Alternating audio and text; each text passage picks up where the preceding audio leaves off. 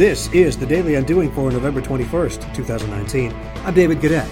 It has not been a good month for Google. Sales of the Pixel are way off targets, and the Google Home speaker imploded from a 30% market share last year to 6% this year. Amazon continues its dominance of the smart speaker space, but the leaders in smartphones might surprise you. You can be forgiven if you chose iPhone.